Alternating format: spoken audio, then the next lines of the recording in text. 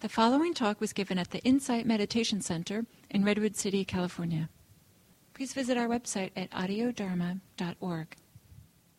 So we'll start with a sitting, and then afterwards I'll do the welcome and introduction for the day.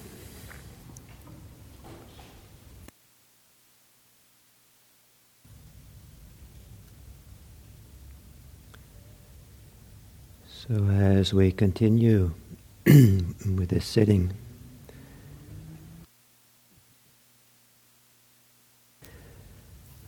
I'll offer some guided reflection or exploration connected to the theme today.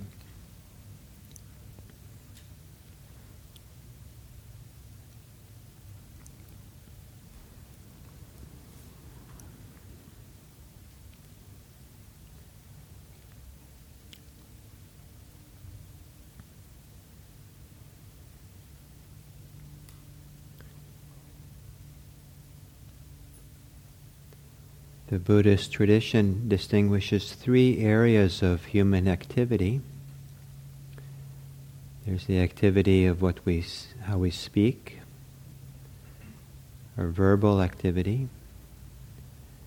There's the activity of our body, physical activity.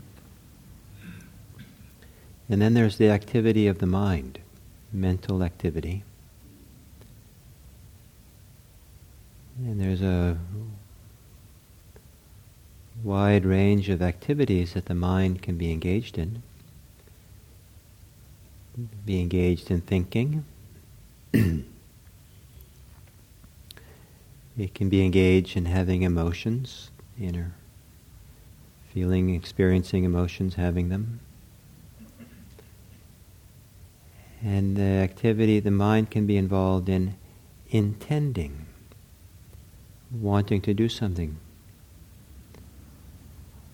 All our motivations, intentions, desires, efforts to do something generally begin with activity in the mind.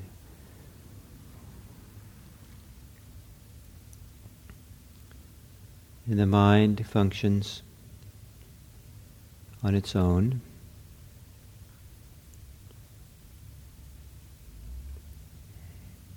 And the mind can function under the direction of our intentions and what we want.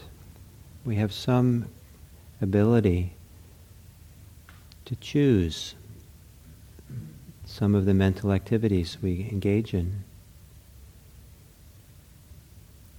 We can sometimes